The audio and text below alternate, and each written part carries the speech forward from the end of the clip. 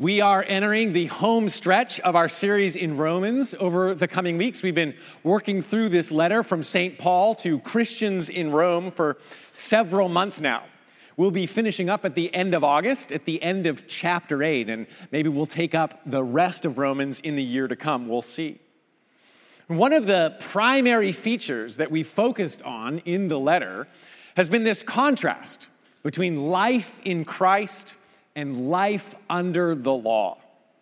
Using terms that we find in our reading this morning, the contrast has been between life in the realm of the flesh, or life in the old way of the written code, and life in the new way of the Spirit.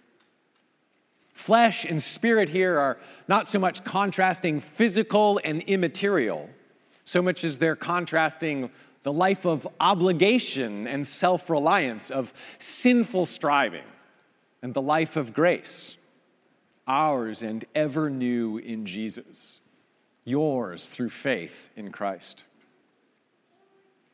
Yet like that old cynical phrase, meet the new boss, same as the old boss, there may be the temptation to think that these lives are not really that different. That the contrast made in Romans is illusory in some way. That's especially the case, perhaps, when we hear terms like belonging to another or serving, literally slaving in the original language. In our culture of expressive individualism, of independence, that doesn't sound to us, perhaps, like a life of freedom. We might ask, by what means is life in Christ actually new? How is it different?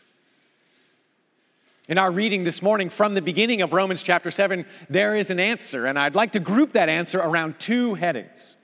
First, the good news of our demise, and second, the cosmic marriage.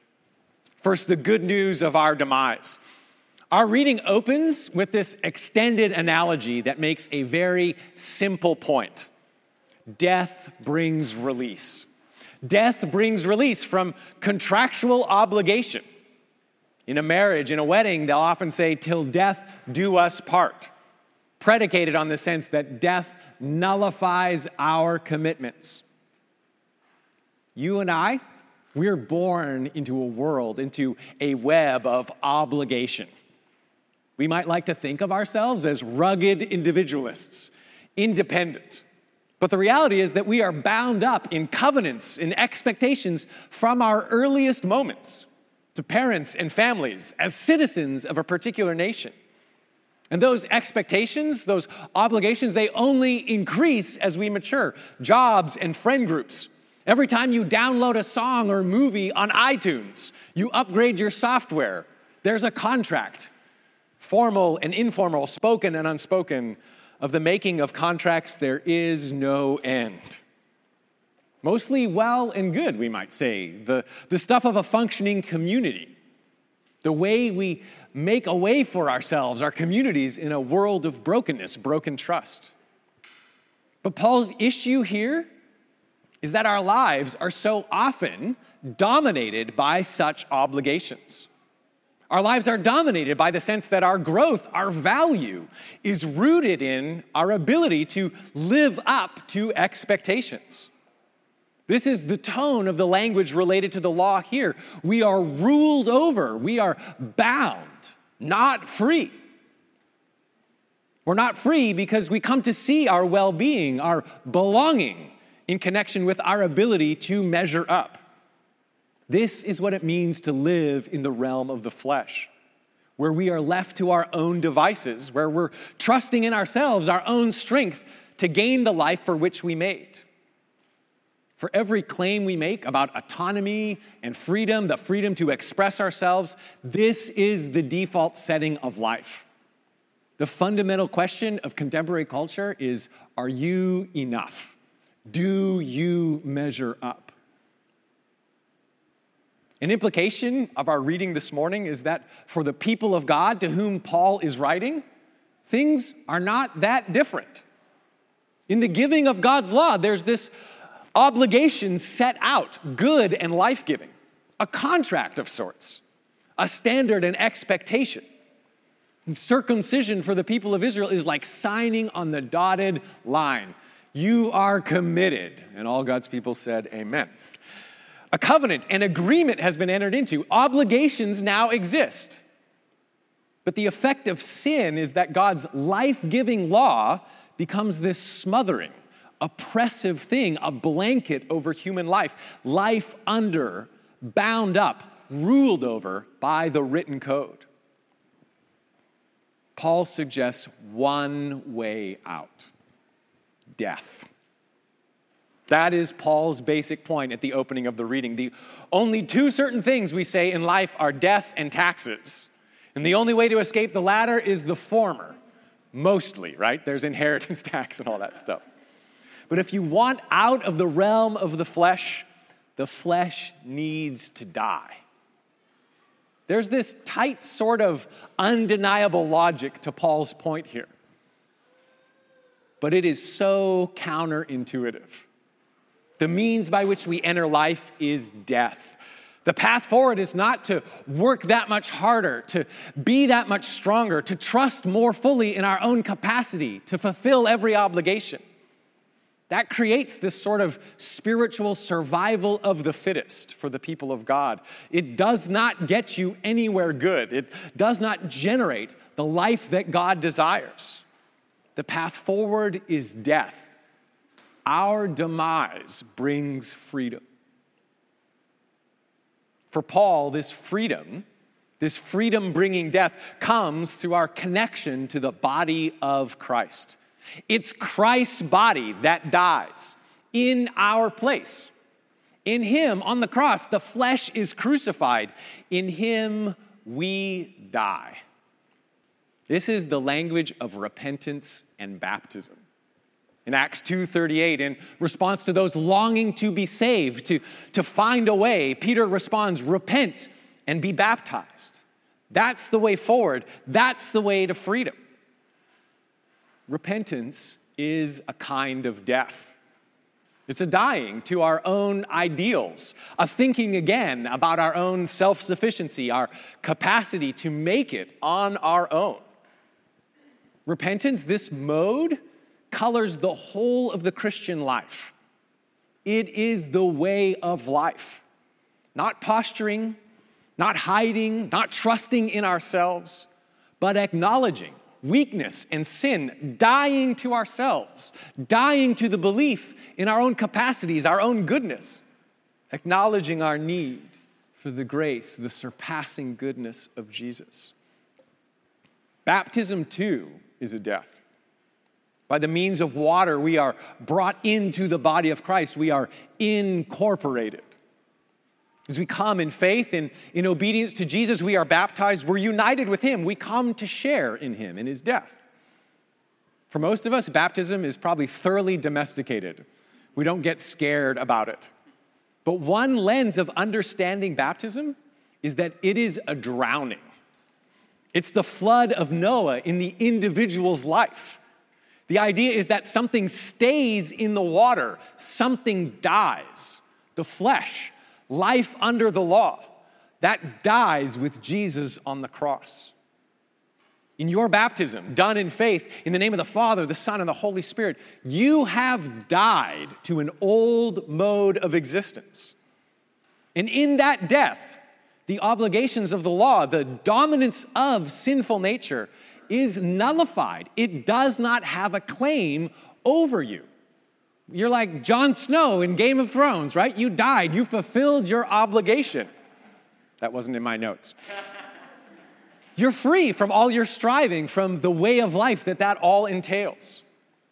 The famous American outlaw of the 19th century, Frank James, he was the brother of Jesse James. After his brother's death, when he turned himself in after decades as a fugitive, he had this to say. He said, "I have been hunted for 21 years, have literally lived in the saddle, have never known a day of perfect peace." This is the key part. It was one long, anxious, inexorable, eternal vigil.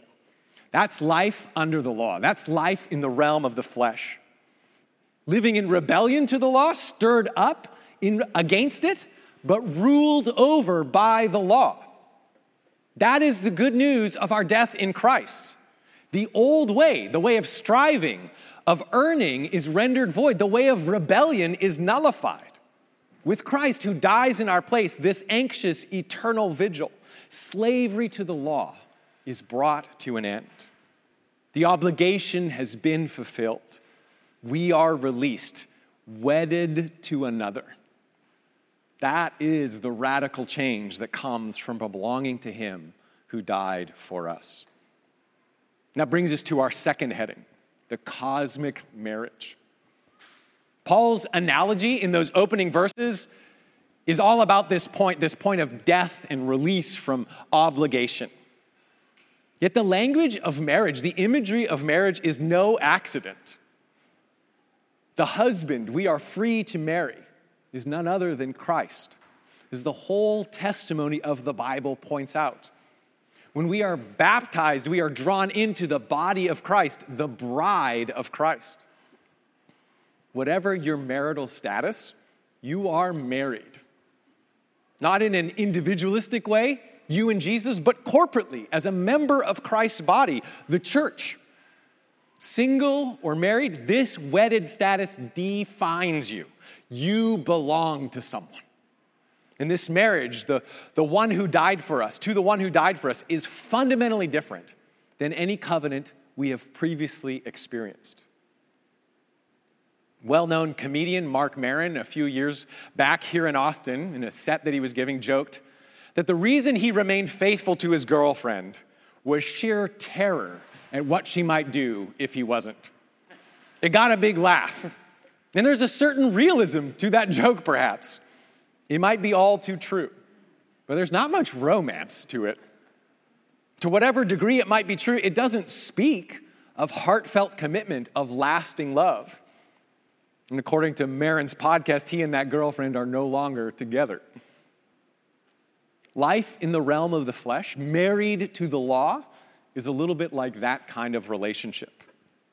Not because the law is bad, not because it's wrong to walk the line and keep a close watch, as Johnny Cash sung, but it's not the stuff of healthy, heartfelt relationship. It's not the stuff of being married to Christ. God demonstrates his love for us in this: while we were still sinners, Christ died for us. At the cross, God has given you one remarkable marriage proposal. The logic of the flesh is to measure up and strive after the status loved by God. But to those belonging to Christ, in the cross, the measure of God's love for you is assured. You belong to one who has died in love for you. Your status as beloved of God is certain. The pledge of his love for you has already been given. Best of all, you now belong to one who was raised from the dead. And because he was raised from the dead, this covenant, this marriage, is one that does not end. Death does not eradicate the love of God for you in Christ. This is the one contractual, covenantal obligation that is not nullified in death. With Jesus, it's not till death do us part, because death has been defeated. The love of God, your union with him, endures.